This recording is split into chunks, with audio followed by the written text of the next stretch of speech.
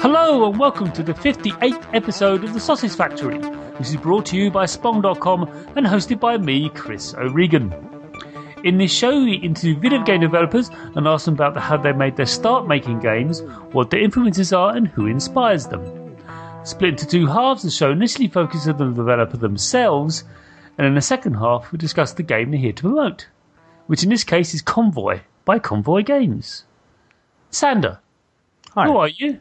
And what do you do?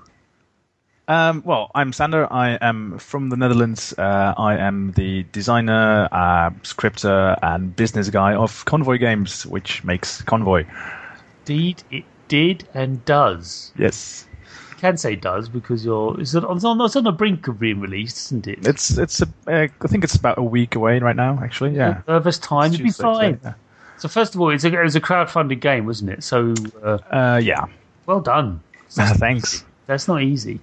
So before we go delving into or driving along into Convoy, sorry, there's going to be lots of puns on driving throughout this entire show. I apologise in advance, everyone, but you do the same. Yeah. Maybe you would. I don't know. So you've answered the first question pretty easily. Nicely done. All right. So it doesn't stumble most people. What is your name? What do you do? You've done that. Well done. Yeah, it should be easy. I mean, that's something. Yeah, it's like video games. This show does have a difficulty curve, and eventually it ramps up. Then it reaches a zenith, and there's a boss monster right at the end. Right. At which point you might actually rage quit. I don't know. Hasn't happened yet, but it could happen. Okay. How did you make your start making games? Is this your first, or have you been working on it many years? What's your background? Well, that's something actually I thought about a couple of days ago when we got an interview request, or not an interview request actually, it was a review request by another magazine.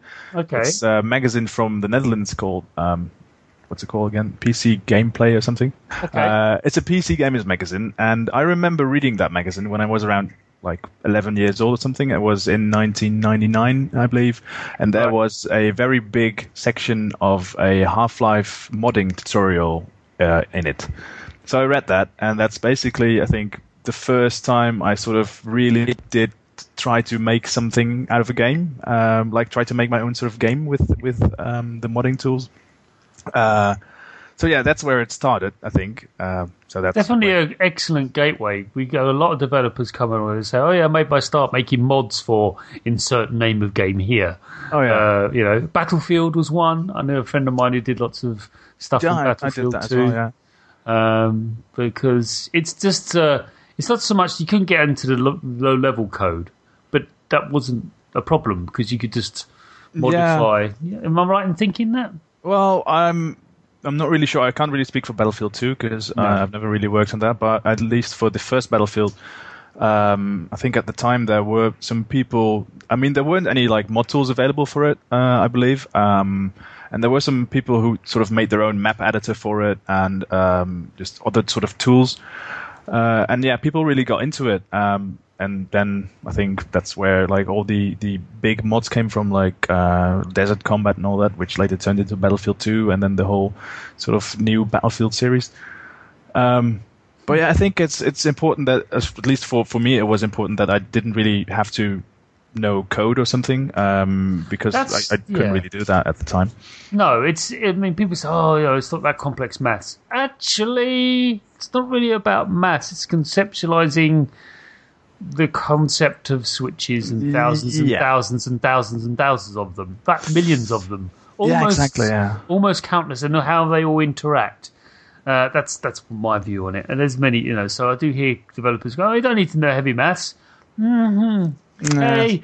It's. I wouldn't say it's like the maths you learn in school, but you do need some sort of conceptual like thinking. Yes. Yeah. I mean, it's no one's asking for calculus, but or Nah. are they? Maybe they are. Well, I don't know. It can get very complex. I think. I mean, I'm not a really good programmer at all, and I wish I sort of learned that when I was 10 instead of I don't know messing around with Half-Life mods. But no, I didn't. No. So, how did you make your move from that? How did things progress? Well, I basically sort of started playing a lot of Counter-Strike at the time as well. Of course. Dropped out of school, didn't really do anything for a while, just played games and all that. And then at some point when I was around 21, I believe, I was like, yeah, I really should be doing something with my life. And then I went to college. Because in the Netherlands, that's really cool. If you're 21, you can sort of enroll in college, and then you have to do a test and like basically, where this test would like say you're not stupid or whatever, and you're competent enough to be able to like get the college courses. So I did that, and then I was in college, and actually uni. I guess it depends on like where you're from. If it's like uni or college, that's all different UK systems we around call the world. it university. We just call it university. Yeah. Well, anyway, so what did you study there? Well, it's called. What's it called? Communication and multimedia design. But I basically did 4 years of game design in it because you can sort of specialize with that course. That's cool. Okay. I haven't actually finished it yet. That's another one of those things. Like schools just never really work out for me. They haven't really worked out in the past, and they're still not really working out. But I do learn things. So yeah, Are you going to finish, or you don't know? Well, I sort of have to because of all student loans. Because it's going to be very expensive if I don't. But yeah, I don't know. Well, we'll see. We do have a lot of guests come on who have studied video games design, and so what sort of things did they teach you? I'm just curious about what kind. Well, I mean, I don't really want to talk down on the school, but I think it's kind of shit. We just did. Never mind. Yeah, I haven't named it though, but carry on. No, I wouldn't name it, but no, it's I don't know.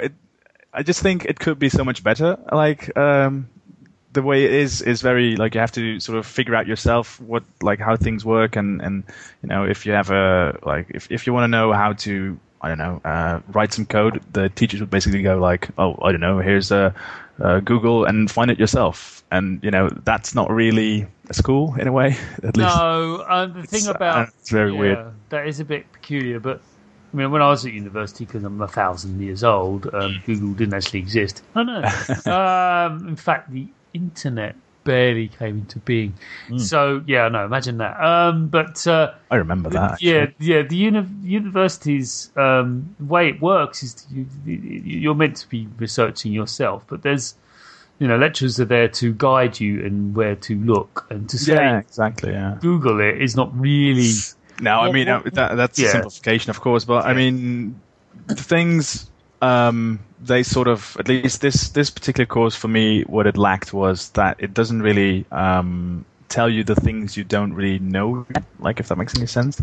Well, someone who's delved into modding and that sort of stuff, certainly, but I would have hoped any a game development course would deal with things like, let's just say, how do you resolve class detection between one object and another in a game?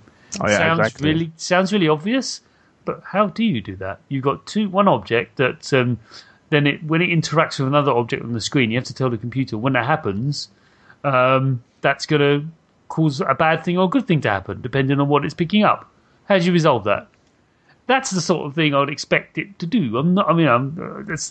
Did they ever teach that? I don't know. I mean, that's the sort of thing. It's sort of like you can. I mean, there were opportunities to learn that, definitely. And I wouldn't say that they didn't really teach me anything, and I think they did teach me a lot in a certain way. Mm-hmm. But it's just that like when you're out of school, and I suppose that sort of happens with everything, but when you're out of school, at least when you're doing it like for the real world, like when you're making an actual game and trying to finish something and actually selling a game, there's just a lot of things you run into you never really heard of, you don't really have a clue how to deal with it. Like, for example, how to deal with press people like you. I've never done that in school. Nobody told me like there would be interviews or whatever. I mean, I sort of expected that, but I don't know.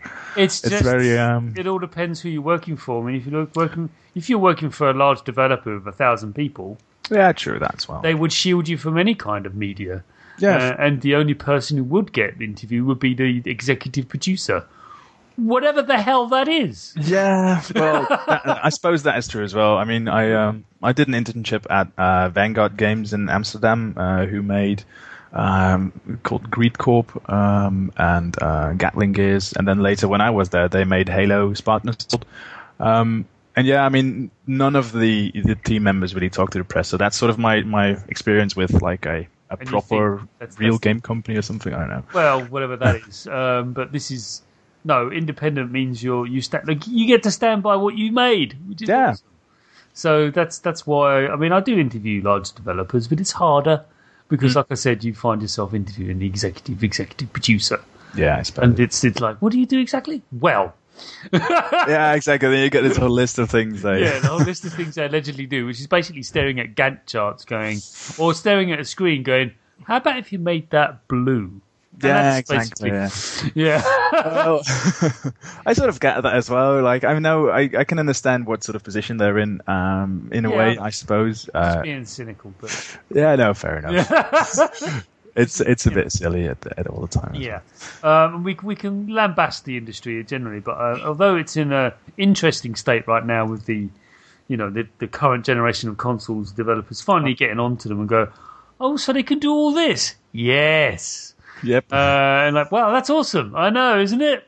Why is the Xbox One almost the same as PS4? Oh, that's our fault. Oh, okay.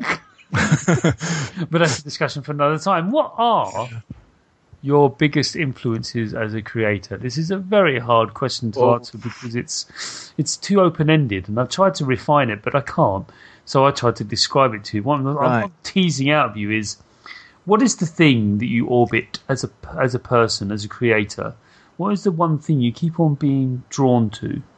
What do you think it is? Yeah. I think it's, for me, it's very important that the game or any game has a proper sort of feel to it. Yeah, that doesn't really make any sense as well. No. Explore that further. What do you think? Well, let's say, Pillars of Eternity, the game that just got released. I think that did a fantastic job. But then there was also, a while ago, there was, what's the other game? Wasteland. Yes. Which is like a similar game. It's like an old school RPG, and I loved Fallout. I never really played Baldur's Gate that much, actually, because it just wasn't really around. I don't know. It just never really got to it. I don't know. You're probably too busy shooting people in Counter-Strike. Yeah, probably, I suppose. Yeah. But I don't know. Like, now when I play Wasteland and compare that to Pillars of Eternity, I'm not sure if that's like an actual comparison I should make. Well, they're both RPGs. They're both RPGs. Settings. Yeah, they have. They both have ranged weapons. One's spells, one's weapons. Yeah, true. One has mutant monsters. One has demonic monsters. But it's still similar. It's similar in a way. You've got, but let's say the dialogue in both games. For some reason, that didn't really work out like all that well in Wasteland. For some reason, I find the Pillars dialogue a lot more sort of, they have a lot more sort of emotion to it or something, a lot more feel to it. I know exactly what you mean.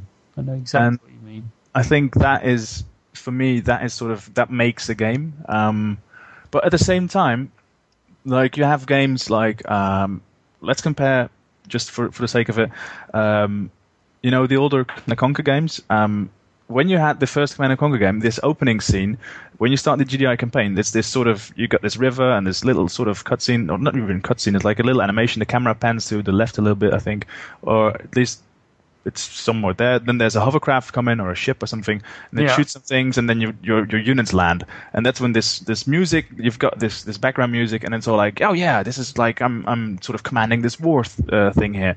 Yeah. And that's sort of the initial moment where you have this sort of really cool feel of how the game is going to be for the rest of the game, I suppose. Just these 5 seconds or maybe a minute of the game is that opening really, sequence of Command and Conquer is just you're right. Yeah, That's pretty it does cool. that really well. And then later you have Tiberian Sun, which I think does it even better because the music is just spot on with it. Then you've got these drop pods dropping out of the sky. You've got this whole sort of landscape that's all like wasteland, and you've got glowy bits of your what's the resource called again?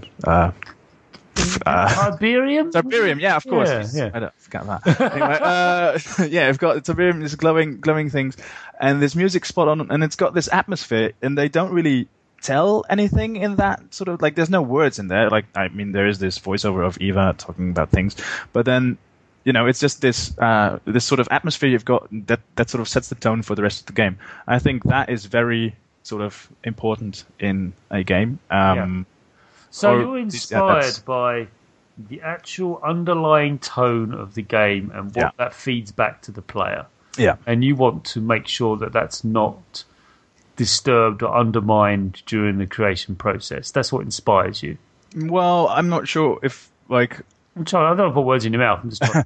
No. I mean, I'm just trying to figure out if that's actually the true? Actual thing. I think it is. I think it's very... At least that's something that I just find very interesting, and it's something I would like to be able to do as well, or like, yeah.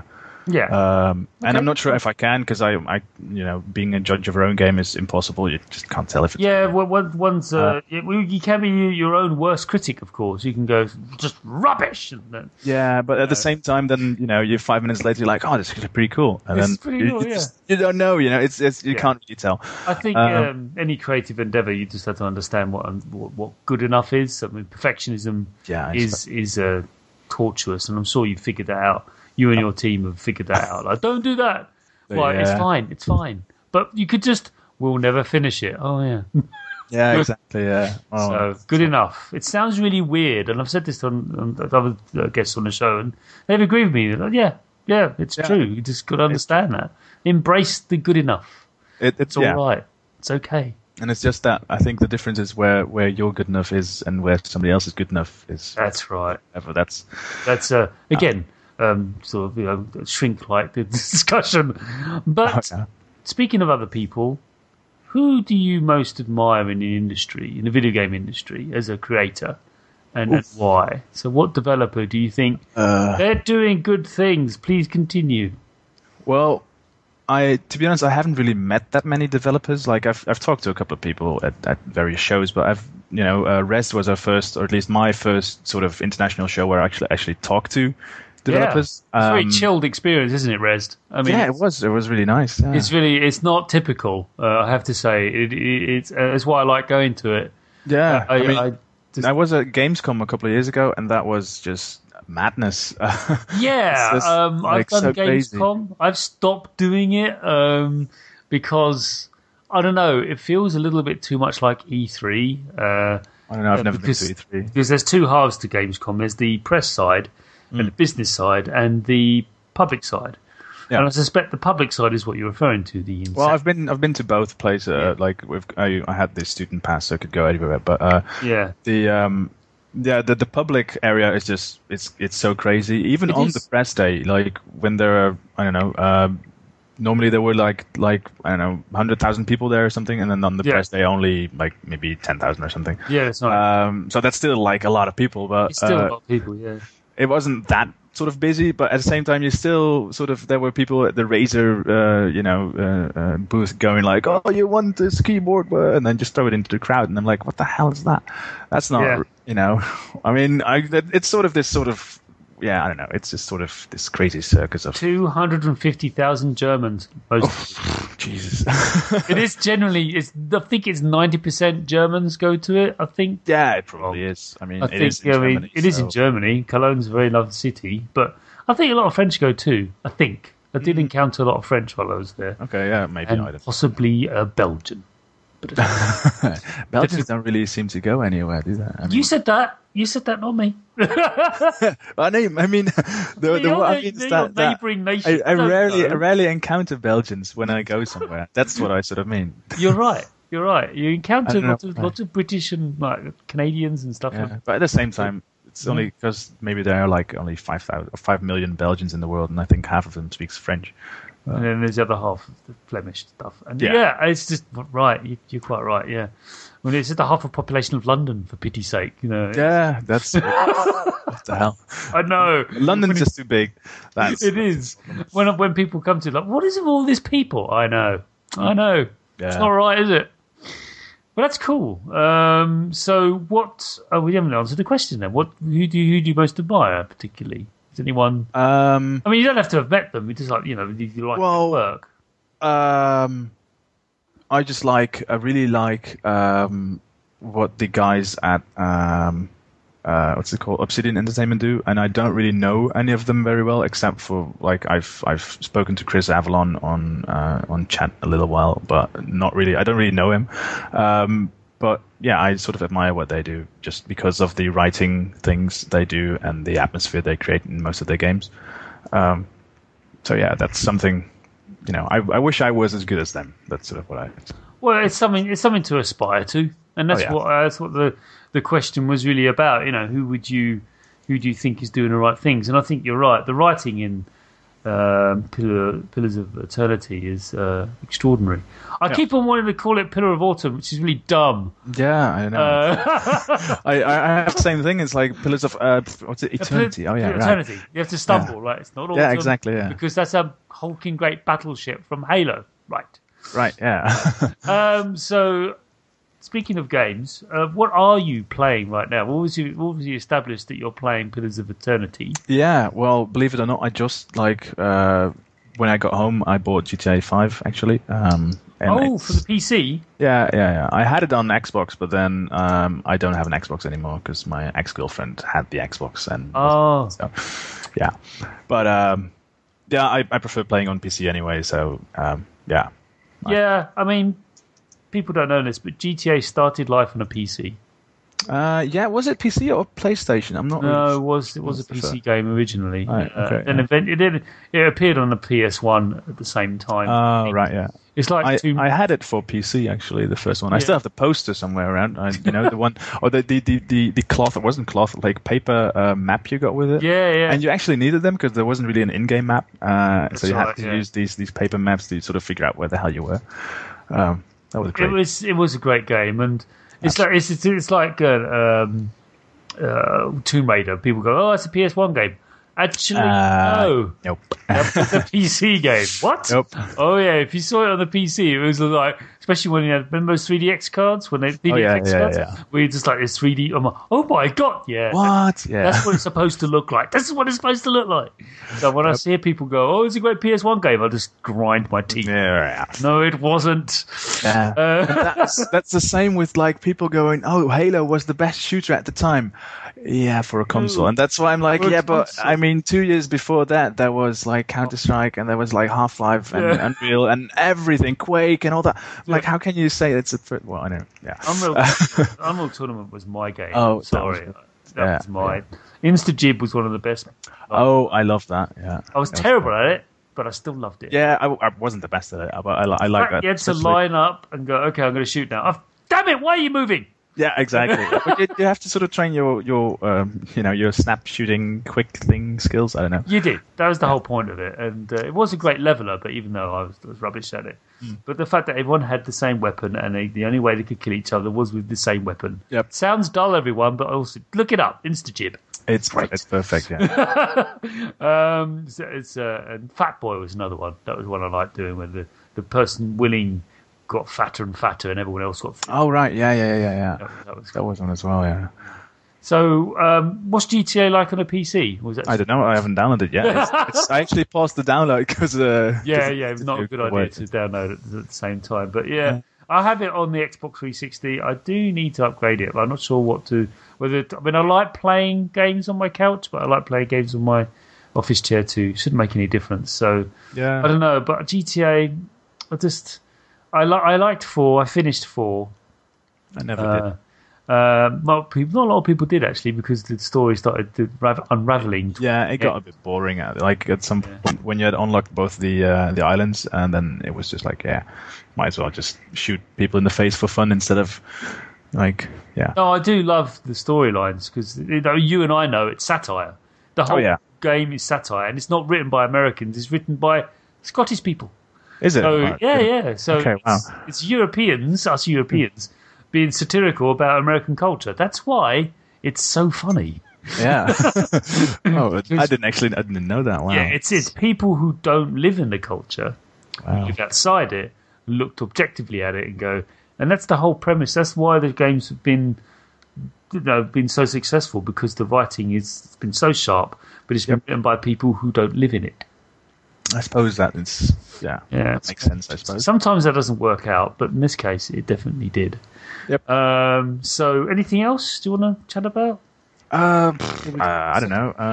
No, it's just about the games that you play. So, any other? I mean, Pillars of Eternity. I actually this last month has been the most expensive video game month for me in a long time. I hate this. I just like Bloodborne and stuff like that. Like, come on. Yeah. Oh, I haven't actually that because I don't have any console right now. But I bought Pillars of Eternity, GTA 5, and what's it called? City Skylines. I've heard about this. Which is it's good. It's what SimCity should have been, apparently. Yeah, definitely, yeah. But at the same time, you also, at least I get this sort of idea, and I don't really mean this in a bad way because it's actually a really good game. But I get this idea that they sort of they saw SimCity didn't really do very well, or the new SimCity was terrible, bad job. So the developers of City Skylines saw that. At least that's my sort of theory. They saw that, they were like, "Oh, we have to make this game really quickly now." So they did that, and then I mean, it's good enough, and that is going back to the thing. It's good enough, but I think it's missing just this tiny little bit, especially in the end game when you've got like a city of 90,000 people. It just there's no game left. You're done, and that's a bit of a shame. Sad. That is. Yeah. Oh, when it sort of peters out like that. I hope Pillars of Eternity doesn't do that. I don't think it does, from reports that are people telling me. Not to spoil anything, but okay, that's a good selection. I mean, I backed Pillars of Eternity, so when it arrived, hurrah! Finally. Oh yeah, I didn't actually, because I should have, but yeah. Oh well, the problem with me backing things is that then I can't review it. Oh right, yeah. I have conflict of interest, so yeah, makes sense. Oh well, but at least I can say positive things about it. Not because, everyone else has. Whatever. Fair enough. Awesome. Well, that's the first half of the show. Well done, that man. You okay, cool. It's so we're now your final boss was what you're playing right now, so it's kind of a teaching boss. So now we go on to the second half of the show, where we talk about Convoy.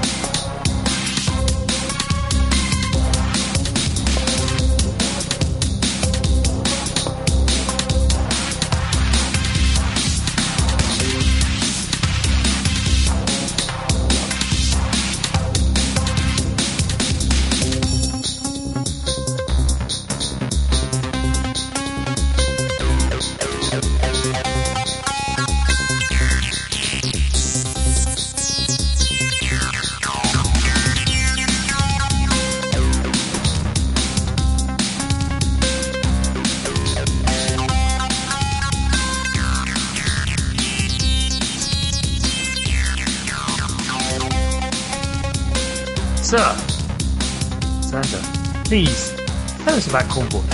What is it? Yeah. Well, do you want like the quick pitch of it? No. Just whatever. You could do the elevator pitch, as they call it.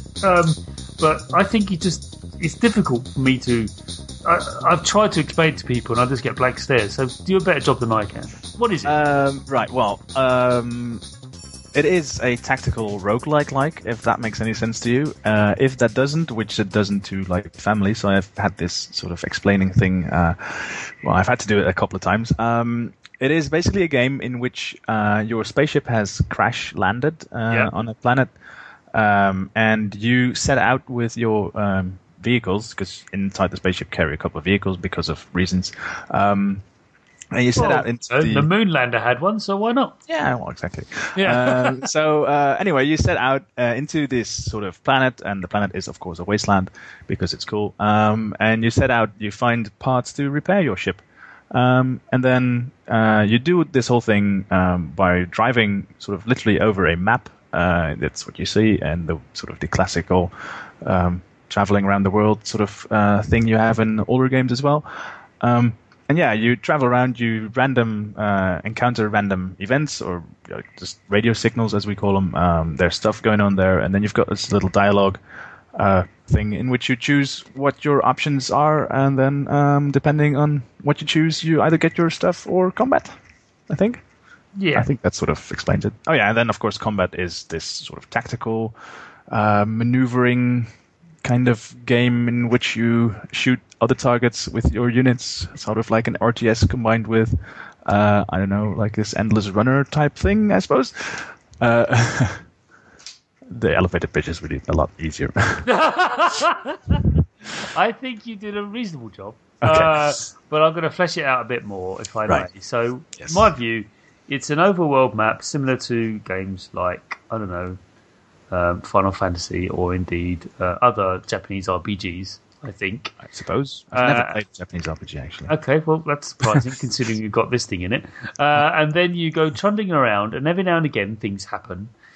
These things can be anything from, encountering a vehicle that's burnt out on the side of the road, and like, what are you going to do? Is it a trap? It is not a trap. Probably is. Oh, well, never mind. Here you go. Death, death, death.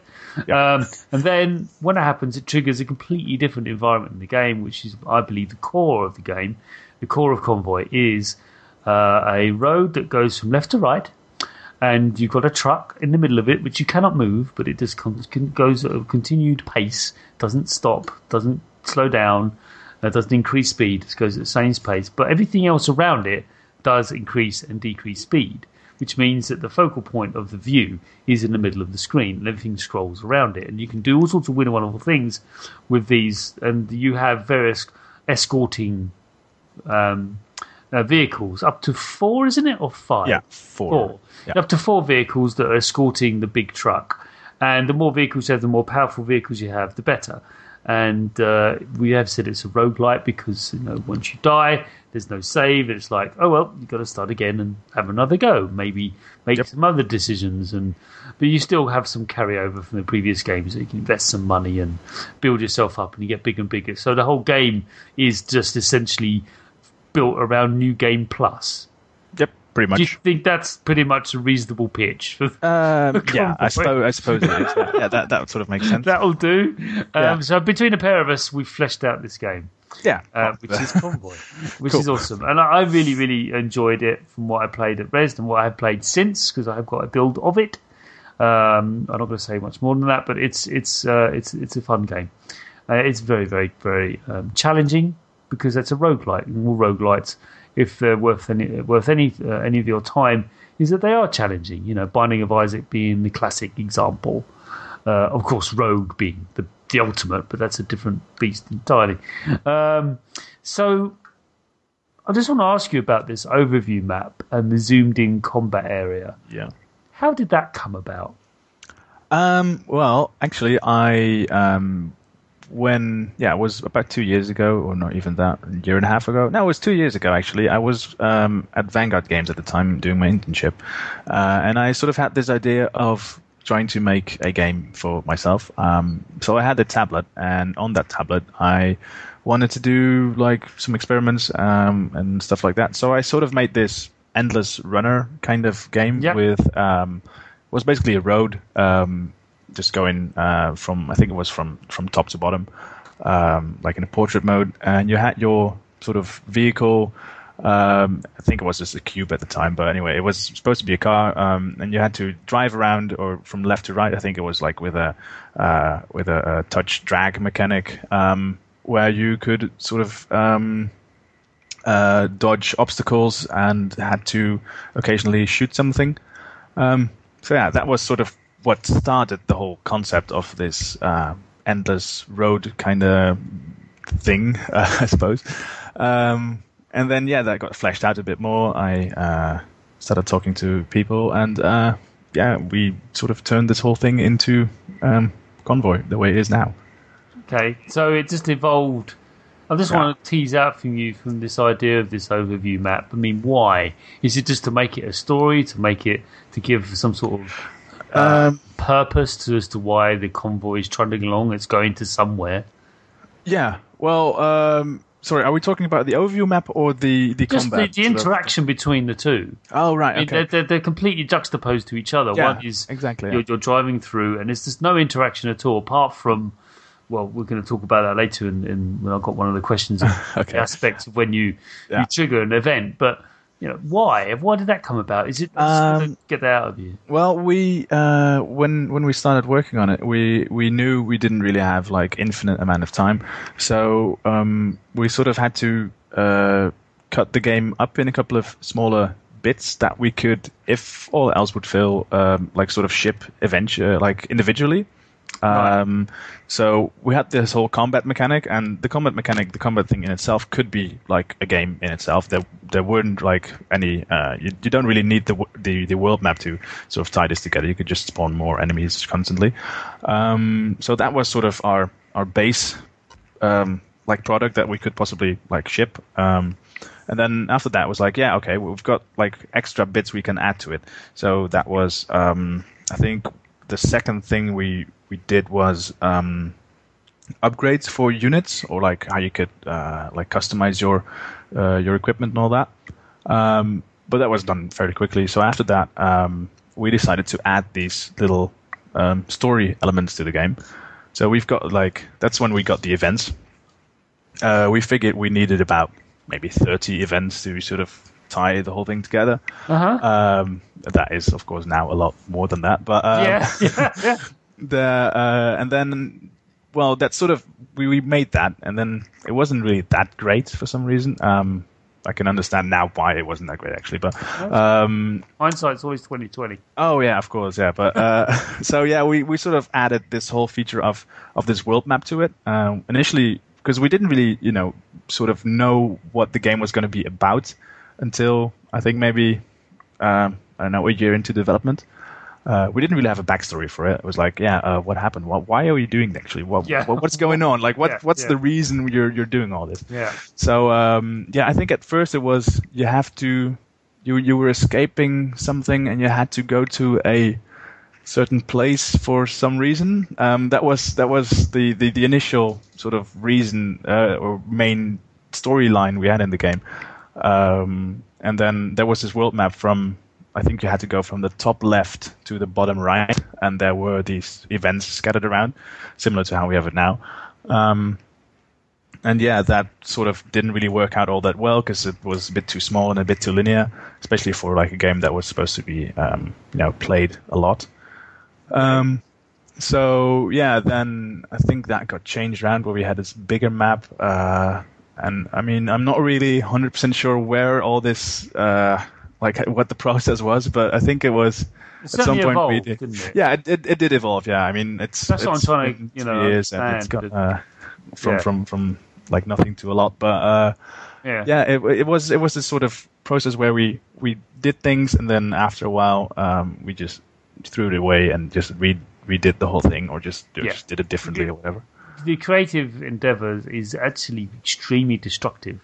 Oh yeah, it sounds bizarre when you say, "What do you mean?" Like, well, 90% of what was actually created to see the thing you're looking at now was thrown away. Oh, absolutely. Yeah. Like, I mean, what? Yeah. Yep, we've got just like in talking in technical terms, we've got so many lines of code that we just threw away. But right now, actually, that's something I'm working on just right now. Today is the size of the whole game itself. I think is right now the project folder is like 6 gigabytes.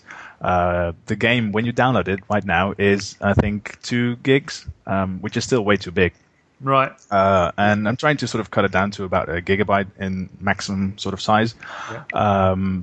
But it's that big because there are so many old assets that we just don't use anymore. And that's all the things we made after we came up with the ideas. And that's only the things that have been added in maybe the last year or something. It's all about planning and how you actually get. I mean, everyone has their own way of doing it. Yeah. And you like, they've got an idea. Let's plug it in, and then it doesn't work out. But you've expended resources and time and created stuff that you don't need anymore. So exactly. Yeah.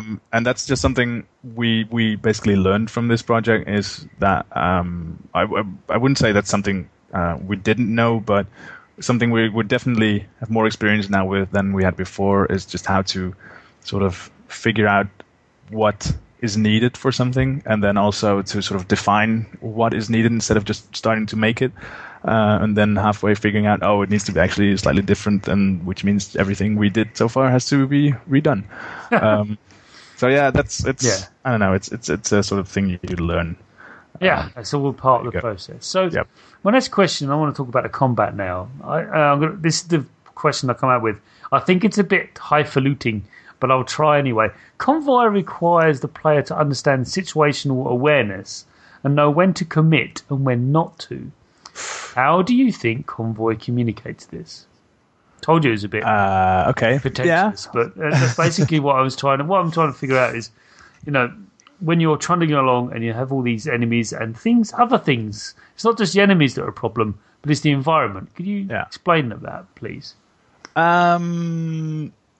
Right. So you definitely need to sort of know what's going on, what you can expect, and those are the things that's actually something we figured out while making the tutorial. Right. Like if you're fresh into the game, you have no idea how to play it. And that was something that's very interesting to see, especially at a place like Rest, where we've got this like huge crowd of people playing it. Yeah, you got some people really understood it, and definitely. And other people like, I don't. Exactly. Why did my car just go into a wall? Because you drove it into. Yeah, exactly. Yeah, that's a really cool sort of thing to see, and that's sort of trying to understand why people don't understand it. I suppose. Yeah. I think most people sort of get it fairly quickly, but the important thing is that you sort of take things a step at a time, I suppose. Mm-hmm. If you're totally unfamiliar with it, the minimal amount of knowledge required to play Convoy is that you know how to operate a mouse. That is, you know how to use three buttons and what is generally done with them. Granted, but there's a whole bunch of other stuff. Of course. But, there's momentum for one. Acceleration. Yeah, true that. And knowing that if you shove one of your patrol cars right in the front, there's a big risk that it's going to go ploughing into something. Exactly, yeah. But that's also why the combat never starts in like this mountainous area. You always have this slightly sort of every combat has this sort of build up of like first there's nothing, then the enemies come in, and you're like, I have to focus on this, and then after maybe 20 seconds or something, then the environment starts to come into play, and that's the same with every single combat. And the reason is because otherwise you'd just be overwhelmed, and especially on your first game, you just drive around, you like, what the hell is this? I'm wall, and I just died. I have no idea. It's just too much. Yeah. It's I found what I've found most satisfying is guiding enemy vehicles into mines or into walls. Oh yeah, that's just hilarious, especially when you do it and when you started out the game. Like, I'm rubbish, but I can't. I've got no weapons. But you're an idiot. Yep, and that's the highly advanced sort of play where at some point you sort of learn how to use your mine thrower as actually one of the best weapons in the game, even though it in like at first glance it seems like it's terrible. But that's this thing where you learn how to play the game, and you know what the game does and how its sort of little details work. I think that's something every game has, and that is something called depth, I suppose, in games. But I just wanted to understand how you communicate to the player what's going on at the screen, because what we haven't mentioned is you can hit pause at any time. Yes, exactly. Yeah, it's real time, but you can just hit the space bar and go, okay, what do I do now? Okay, he's moved over to there, she's over there, because you've got different characters and different people and voices and stuff. Yep. And like, okay, let's just drive down to that one then. Avoid the mine sweeper that's really annoying me because I'm not going to drive behind him because that happens a lot when you just start driving behind a minesweeper or a mine layer. Yeah. Which is the dumbest thing to do because it's just going to lay loads of mines behind it.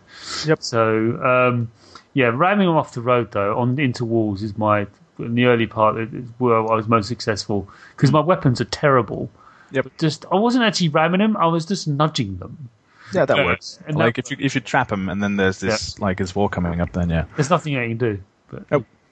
But you have to be very careful about not ramming into the wall as well. Yeah, exactly. Yeah. And I think that's also very cool about it that it doesn't matter how much you've upgraded your units or whatever. Like if you hit a wall, it's dead, it's gone, and it's your own fault. And it's 100% avoidable.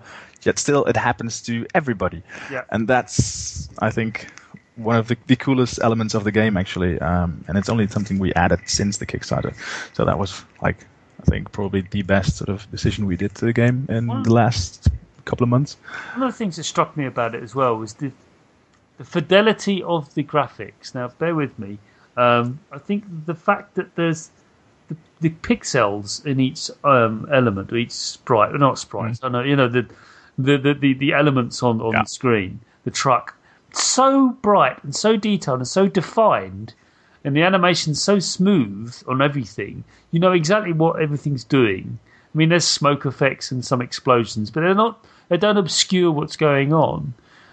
Was that always something that the game sported? Was this graphical out? Did it always look like this, or did you go for you could have done it in Unreal Engine or something like that? You could have done all sorts of things. You could have made it, fully rendered and that sort of stuff. You said yourself you've got experience in that side of 3D aspect game, because this game is 2-dimensional, by the way, everyone. It's a top-down 2D game. I'd say that's all it is.